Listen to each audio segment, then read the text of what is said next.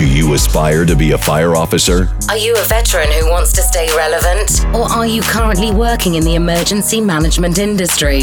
Join your host, John Alston, as he blazes through current industry trends, events, and tips for management and officer development. Learn from industry leaders and discover how to network with peers and emergency management leaders. Welcome to the Fire Officer Trust Podcast.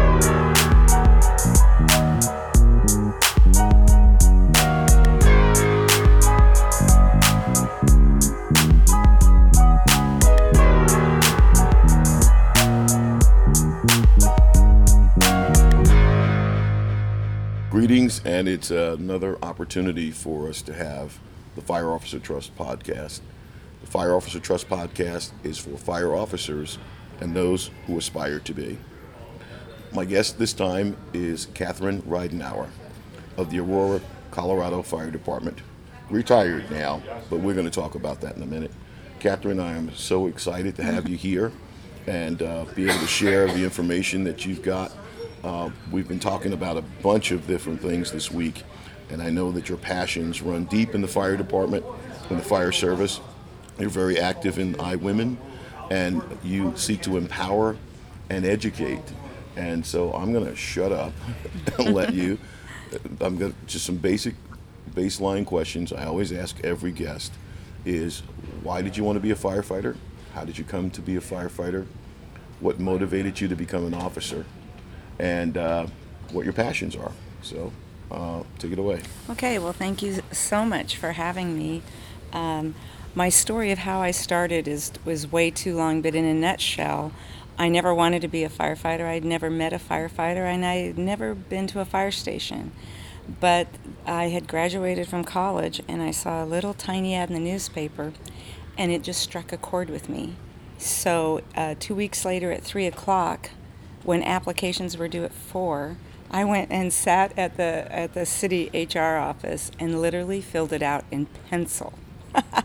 So that's a whole nother story. But bottom line is that I didn't know anything. If I was the greenest person that could have ever joined the service. But while I was in the academy and everything I learned, I just was so enthralled and loved it. And I even tried to walk away. I was like, no, you know what? I can do anything. I have my degree and all this. But every piece of information just made me so excited. And I knew that I was on my path. And I feel so blessed because my whole career, I knew I was on the path that I chose and was chosen for me. So I had a great career, spent 25 years paid with, retired out as a battalion chief, Aurora, Colorado, and then after that, my husband, who's a retired Denver firefighter, he was a captain. We both joined our small mountain town volunteer fire department in Pagosa Springs, and we just completed 5 years as volunteers. And but we resigned because we have a lot of traveling to do and weren't making our requirements. But that was awesome. I loved being a volunteer also. Okay. So it was a last-minute decision on your part. What was your degree in? I wrote my own degree, and I had to defend it in front of a board. They did not change one thing, and it was based on becoming a studio potter. No way. So I wrote it to where I had all the fine arts and classes. I had classes in industrial arts, so woodworking and welding, and then I had basically what was like a small business administration minor, and I put it together, and by about the third year I realized I didn't want to have to make money doing my art, and that's when I, actually what I was going into when I saw the ad is I was going to become a professional bodyguard. Okay. So that's not even a 360. That's like a 540. Yeah. You're passionate about art. You didn't want to get paid for. You didn't want to be a firefighter. And your goal ultimately was to become a bodyguard. And I find that interesting. We're gonna get to that bodyguard thing, that protection thing, because I know it plays a role in what your passions are now. in protecting people. So you get on the fire department, and Oh, holy cow. They really didn't know what to do with me. I certainly didn't know what to do with them. But I spent almost 3 years with what ended up being just a great department north of the Denver metro area. Taught me some excellent habits and safety. And then what year was that, if you don't mind? my first day on the job was January 1, 1986. Gotcha. And I didn't even have to go to work that day. I had to report the next day. Wow. And then I joined Aurora in 89. And I was blessed. I really thought Aurora was the jewel of the fire service. It was an excellent department to be part of. Very proud to have served my time there. Okay. Were you there during the mass shooting casualty, or were you off by then? No, I had retired by then, and quite frankly, John, as much as everybody's heart went out to them. That was such a momentous event, and really the first mass shooting that had come. But I was actually, I'm embarrassed to say, but I was glad I wasn't on. I understand. It totally took its toll on that department. I mean, they did everything possible to I try have to friends help. there. Yeah, I know. Yeah. So that would have, that would have been quite the event to be at. And I know I've talked to several of the people that were there, and there's a lot of inside stuff that would just blow your mind. Can I give one example? Absolutely. Because I don't think people understand the stresses, but the bottom line is they only thought they had one victim that was shot.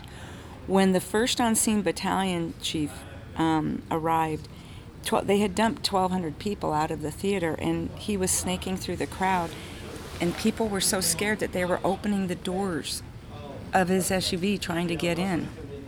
The second engine, the same thing. They're snaking their way through the crowds, and people are opening the doors of the rig trying to jump in. And every time I think about that, it just gives me chills, because there's nothing that could ever have prepared us for that. Sure. So. Wow. Well, thank you for that. That's something that we need in the fire service to pass along, that we need to secure our vehicles and be mindful where we park them during those events, because not only victims, but we could have a perpetrator actually trying to get in and hide in fire apparatus. Absolutely. It's something we've never talked about. Absolutely. What are your greatest challenges? And what were your high marks? The things that you look back and you say, you know what, my fingerprints on that. Well, as far as challenges, when I look back and I think of maybe some things that weren't too kosher going on or whatever, I have no bad feelings when I look towards the experiences that I went through. I think my challenges were, as green as I was in the fire service, I had to study and think and ask more questions than anybody, and be the one in class raising my hand and It's Katherine again. Yeah. Yes, Katherine. But why what is now? that? And that didn't deter you. Oh no. You know what? Everything's been a joy. There's so much to learn in this business, and I think that's probably, if I could say, the one thing that was always exciting and intrinsically satisfying for me, is that every day when I went to work, I learned something. I made sure, and I'm an eager learner. I love to research. I love all that. So that was the challenge that I had, but it was a great challenge. And then, looking back, I was blessed enough to join at that time, the Women in the Fire Service back in, I think my first conference was 94 in Rockford, Illinois. And I've taught at every single one since then. And during the late 90s and then in the early 2000s was on the board and actually became president. And it was such a blessing. It definitely took me away from other things. I'm sure Dr. O'Neill noticed that I wasn't an EFO because, he's such a great cheerleader. Our pal. Yeah, our pal. And he's such a great cheerleader, but it was because I wanted, it was more important to me to ensure that the women's organization was solidified. Mm-hmm. So, but what that allowed me to do is also, I knew I wanted to teach. I knew when I was in the recruit academy, someday I'm going to be a battalion chief. Excellent. And I always was involved with any kind of training. So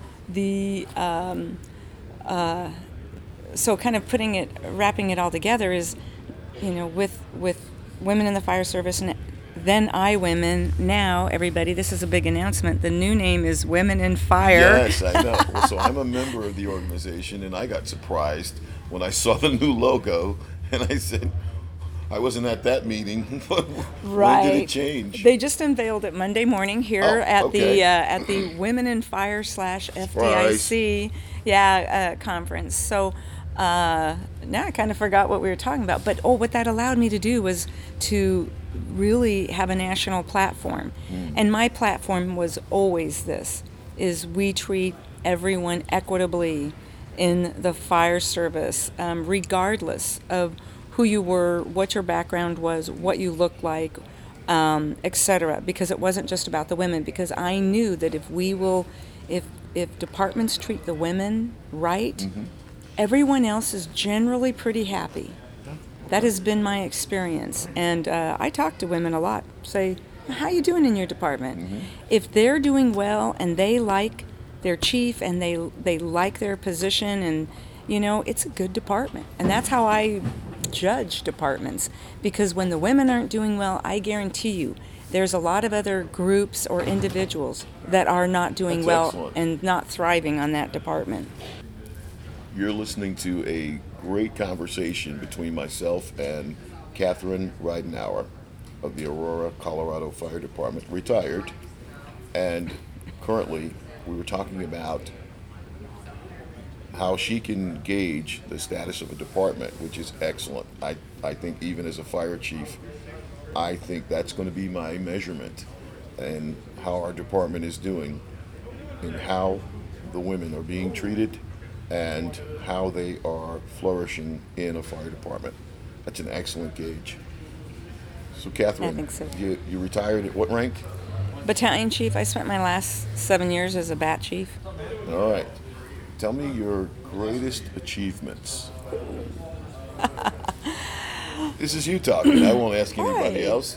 Where are your fingerprints in that department, and also in Women? Because I do know you've been very active. I have great friends. When I retired out of Jersey City, I have friends and women in the fire service that I've worked with all over the United States. And you are revered, and you are respected for what you have brought to the table in terms of identifying issues, not just for women firefighters. Like you said, when you address particular issues that involve women, it does shine a light on other issues that may be in a department, which is exciting. Boy, my greatest accomplishment, that's a really tough question, because I can say that I had a lot to do, with a lot to do with some of our diversity issues within the department, as well as recruiting, which is a very big passion of mine. And also being, when I was president of Women in the Fire Service, being the voice for women. It was not easy, it wasn't comfortable, but one of my themes throughout my career and in classes that I teach now is use your voice. Use your voice. We all have that right. And when we don't, it's when everybody suffers. So being that outspoken spokesperson, when I left, I was humbled by phone calls I was getting saying, oh my gosh, we've lost our voice. And these were men as well as women. We've lost our voice because I was the one that could bring up certain issues. And believe me, Aurora was, I really had I was blessed to work for that department, but not only for the fire department, but for the fire service. So, and hopefully being an instructor, which I love teaching, and I teach, oh my gosh, I teach so much strategy, tactics, preparing for promotional, command, personnel problem solving, critical decision making, risk benefit analysis. and just being able to really get out into the fire service community and make an impact by helping people understand what's really going on, whether it be on the fire ground or in the firehouse. All right. So, Which do you find is, I won't say acceptable, but palatable for your audience? So is it easier to talk about strategies and tactics and all of the hard skills, the hardware, versus the soft skills, interpersonal skills, or issues that happen when we're not as busy as we are? oh, absolutely. It would have to be easier to teach the Fireground Command strategy and tactics. I love teaching that. Everyone's excited. Everyone is wanting to learn, understand their craft, and gain new tools. But the most important tools that I think we need are those, I always say, the hottest fires I ever fought were not on the fire ground. They were in the fire station. Amen. And so how do we give tools for that? And I really think it is lacking across this nation, probably in most businesses, but I think in the fire service we have totally ignored our responsibility when it comes to giving our officers and firefighters but tools to use when it comes to the fire station. And I've really been an advocate for that. But as far as what's more difficult is when I teach those classes on personnel problem solving and we bring up the real stuff that's going on. When I do that, I have to be more on. I have to be able to look out and make sure I'm reaching every person. And what I always find interesting is these are 2-day classes. It's a huge investment for a department to bring me in. And most of the time, of course, it's 100% men. Okay. So here I am talking up there, but what I love is that the interaction and, even I get the crustiest old guys who really, at the end of the class, are Wait a minute, so... I'm a crusty old guy. No, you know what I mean. Crusty young guy, too. There you go. That are like, oh, we didn't really want to be here, but they loved the class because when you can give people tools and give them a variety of scenarios and put them in and say, well, what would you say? What would you do? And have a really open discussion and share insights. People do change and they recognize it. And I just call that class, this is just these are tools for your toolbox. You all have certain ways you'll deal with conflict or whatever, but let's increase your ability, because I always am encouraging people, use your voice. This is important, each one of us.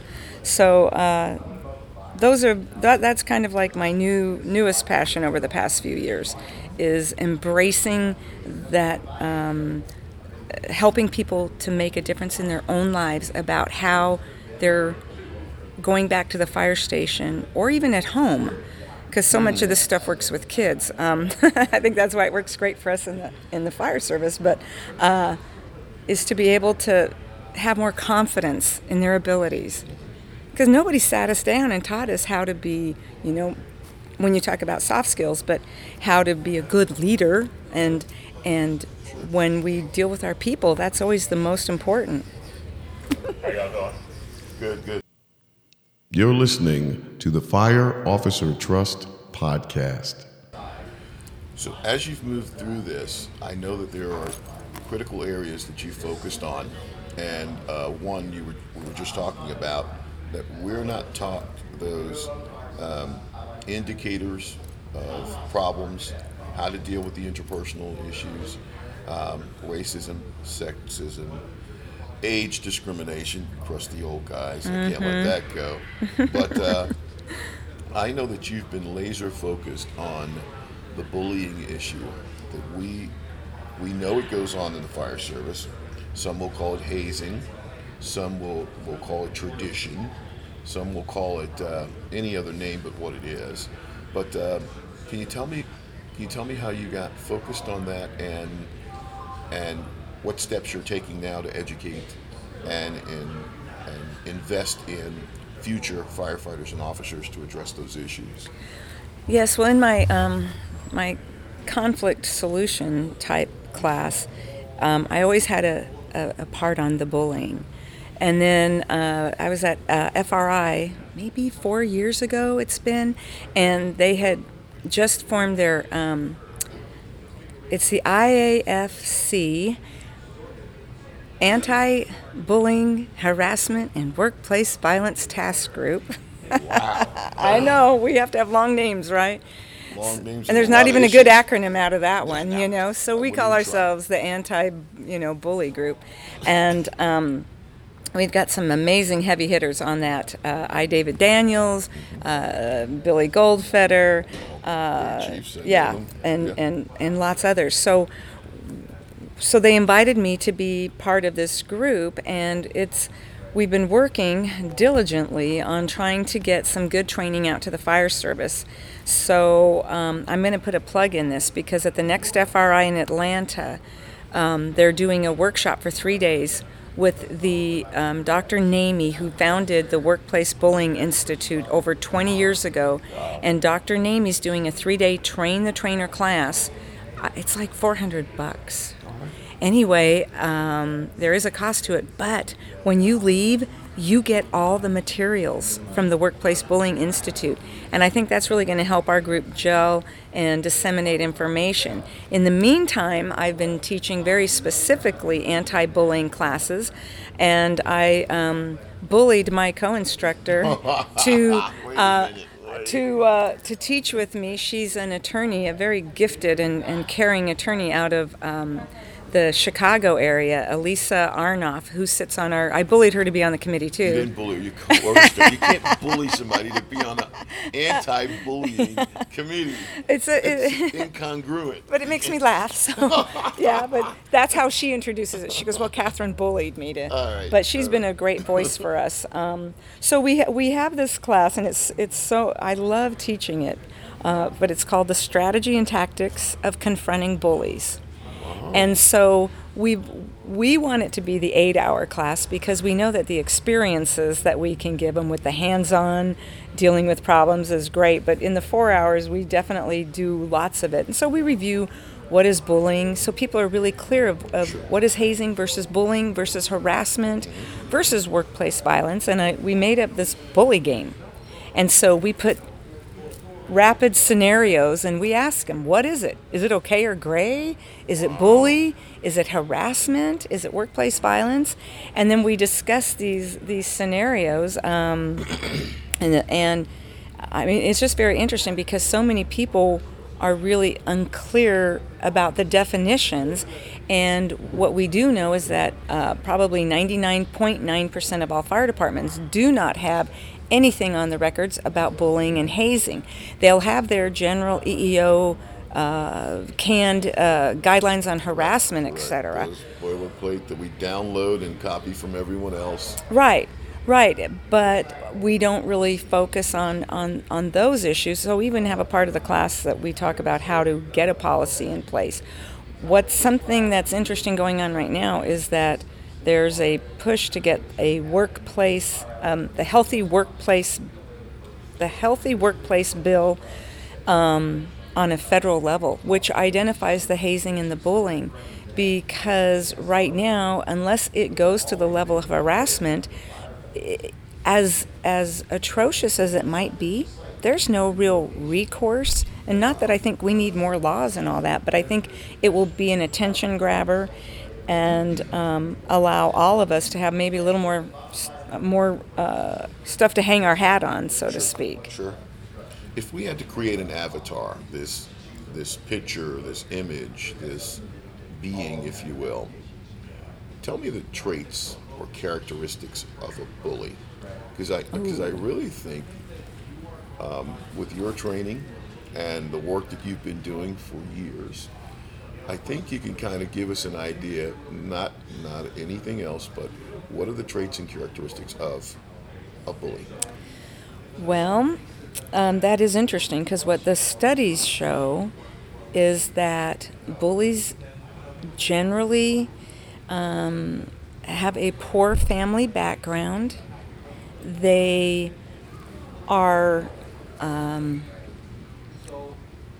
generally have very big self-esteem issues.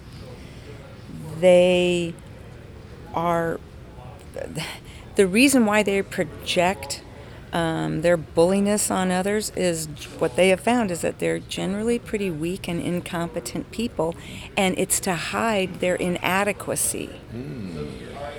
And once I really saw this enough in the research and thought about it, it just makes me feel so sorry for them, because these are obviously people that don't have the confidence or a really good internal relationship with themselves. Sure. They don't, to me, they must not like themselves They don't much. see themselves. Right. Got you.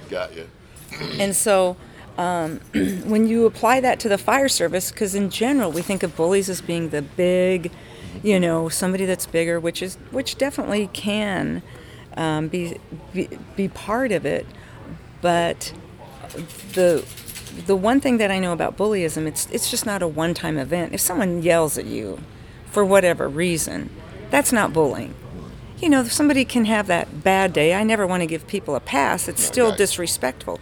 But bullying is a repeated action and a repeated behavior. That's part of the definition of it, with an intent to cause harm and repeated actions. And it can even go into physical abuse and violence. So when you look at the profile of a bully, they already have a lot of stuff to deal with. And so when you look at profiles of targets, who's the target of the bully? Yes. What's interesting is that they can be very well liked in the organization. Mm-hmm.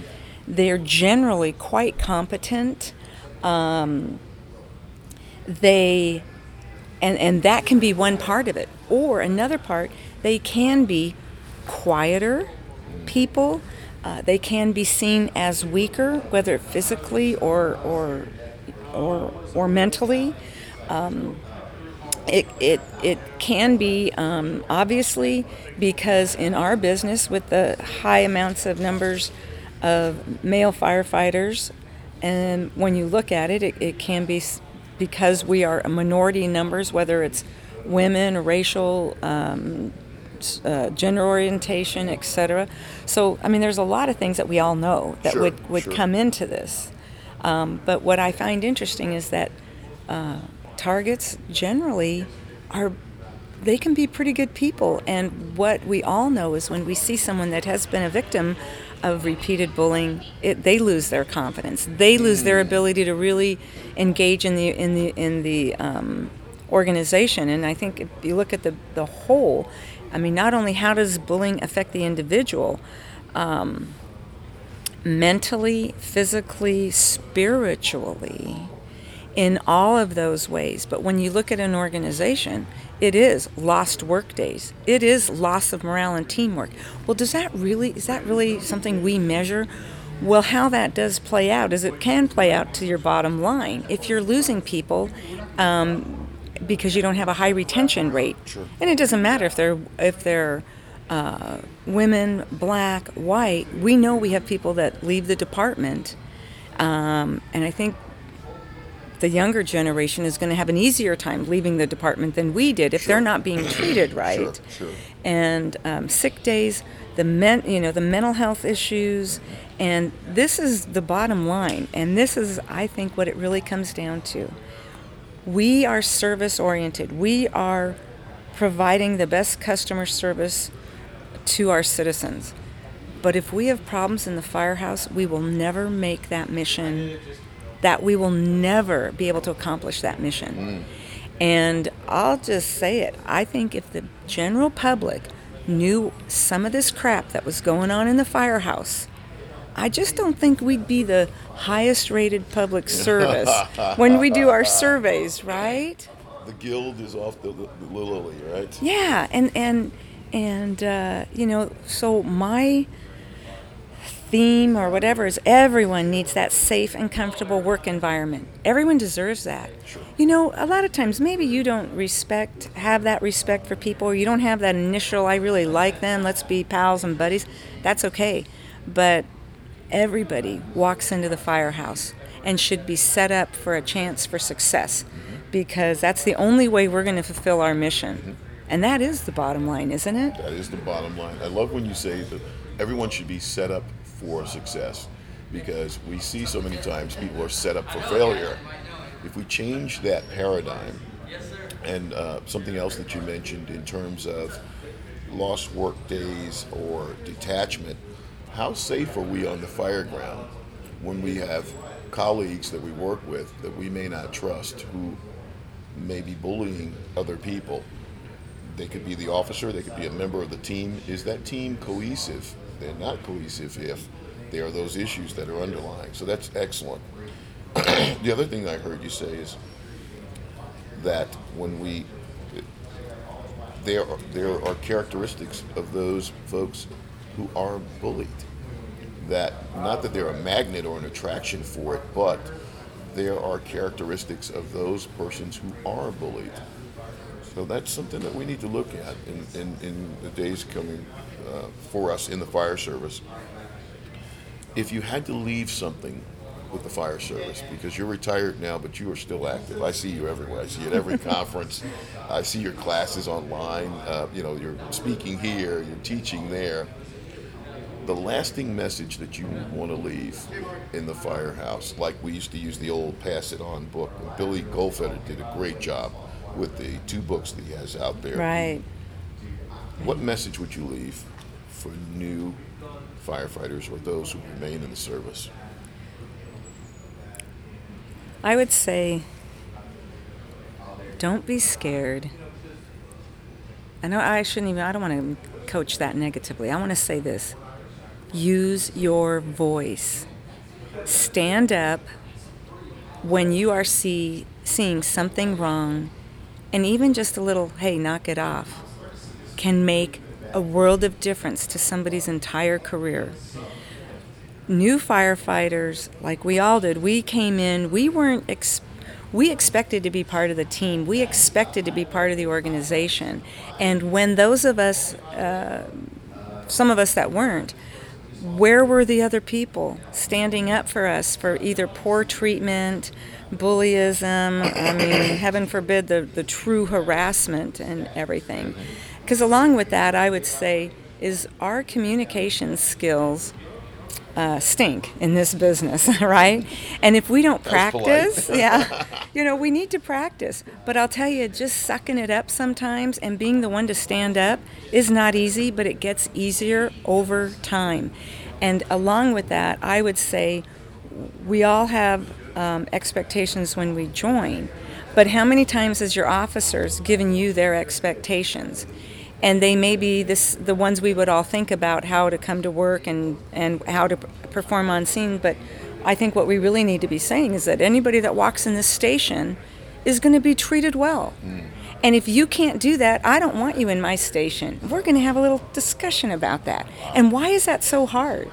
Why is that so hard? From the chief of the department on down, why aren't we saying our workplace environment is important, it's critical, it is, and I, as a fire chief or as an officer, I demand that in the firehouse, we are treating each other well. There is a bottom line. There is a line in the sand. Don't cross the line. And hold them accountable if they do. But what I have found is when I have found issues or problems, just sitting down and talking to people, holy cow, what a concept. It works.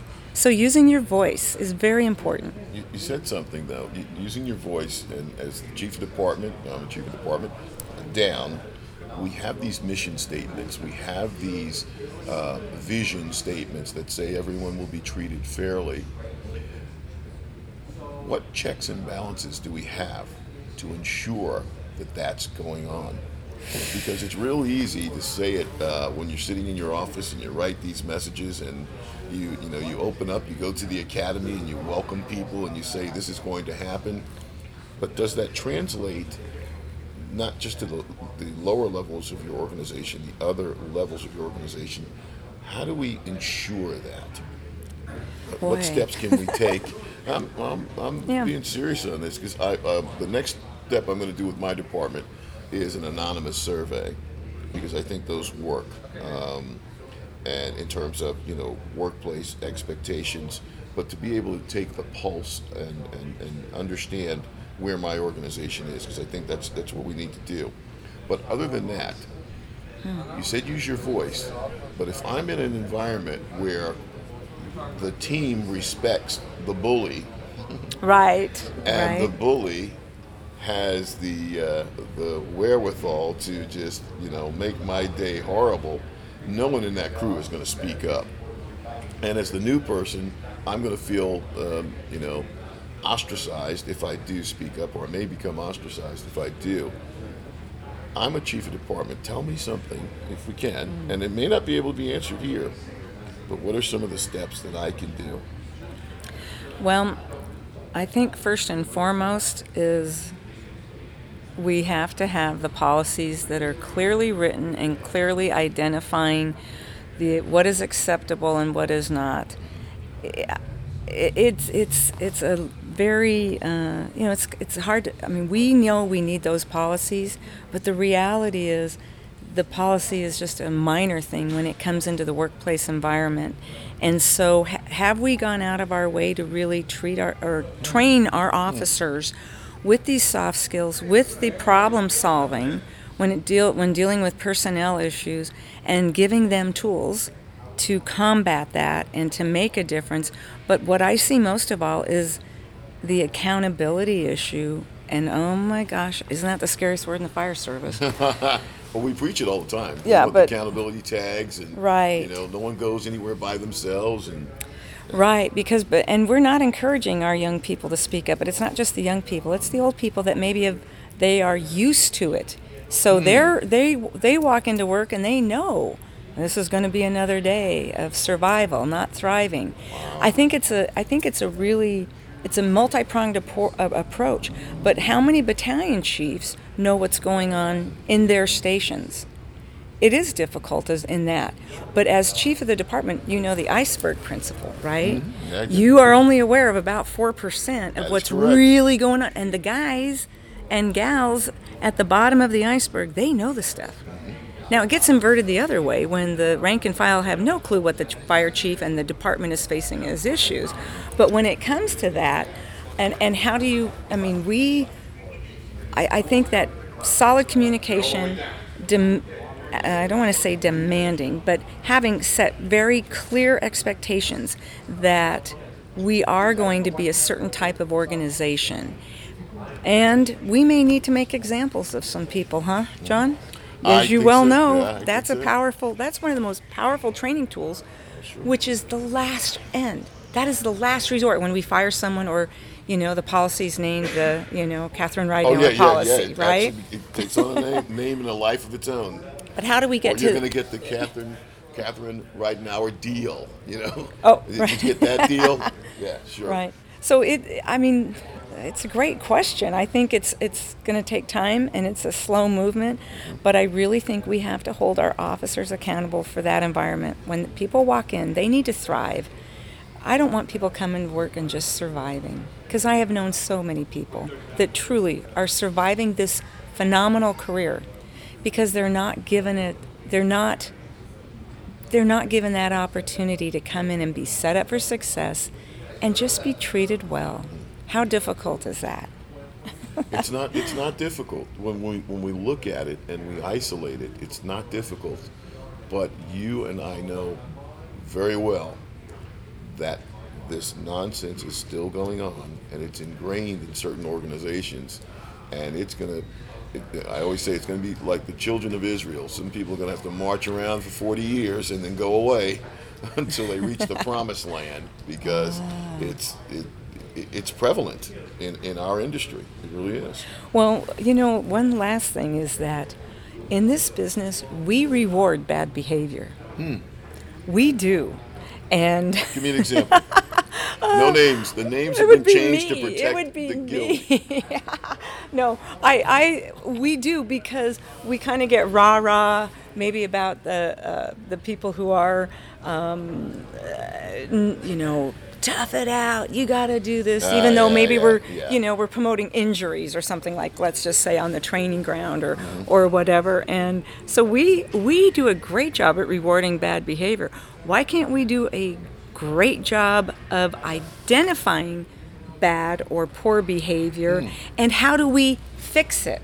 True. Because I don't care what you think, right? But your behavior, I can control at work. Oh yeah. Right? Oh, yeah, As an officer, as a chief. That's correct. Yeah. So it is about affecting attitudinal change, which is the big elephant in the room. But the reality is if we hold our behavior accountable, we're going to have it made. Good luck to us all. Good luck to us all. You're listening to the Fire Officer Trust podcast. Mm-hmm. And I'll tell you, every class, John, whoever my point of liaison is, I say, please get your command staff in here. Get, if the chief of the department, and twice I've had chief of departments sit in, the whole class. And one of them is here. He's out at Fairchild Air Force Base, chemo, and he's fabulous. But this is the thing. Every time I teach this class, the rank and file, the officers, they're like, I get glowing, beyond glowing. People are like, I didn't want to come. I thought I'm so glad I came. Thank you. And they always say this, but the people who need it the most aren't here. And it's the bosses. Of course. It's the bosses. Of course. Because why are we so good at promoting bullies? We do. Yeah. So that takes me to another level. Do we need to add more interpersonal elements to our testing so that we weed out? I'm really big on test development. Do we need to do that so that we get indicators or weed out those persons who have those traits, because they are measurable? It's a measurable trait. Absolutely. In fact, I used to teach with, I don't know if you ever met Dr. Chris Hornick of CWH. Of course, yes. Okay, yes. So Chris and I, we actually were putting on a class about the criticality of having those soft skills measured into your testing processes. Mm-hmm. And in fact, I actually pitched this with Elisa Arnoff, my attorney friend. I said, we need to come here and do a class called Hire the Best, Fire the Rest. I love it. And those tips for hiring those kind of people that we want in our organization with those type of traits that we know are going to make them successful. And then also, I think as importantly, be able to have firing strategies and get them out. Because what you said, we have these 20, 30-year problems that if we had identified some of their personality traits prior to us hiring them, we would be so much more successful as organizations. And I am a big proponent of firing people when they misbehave. What a concept. We do it for everything else.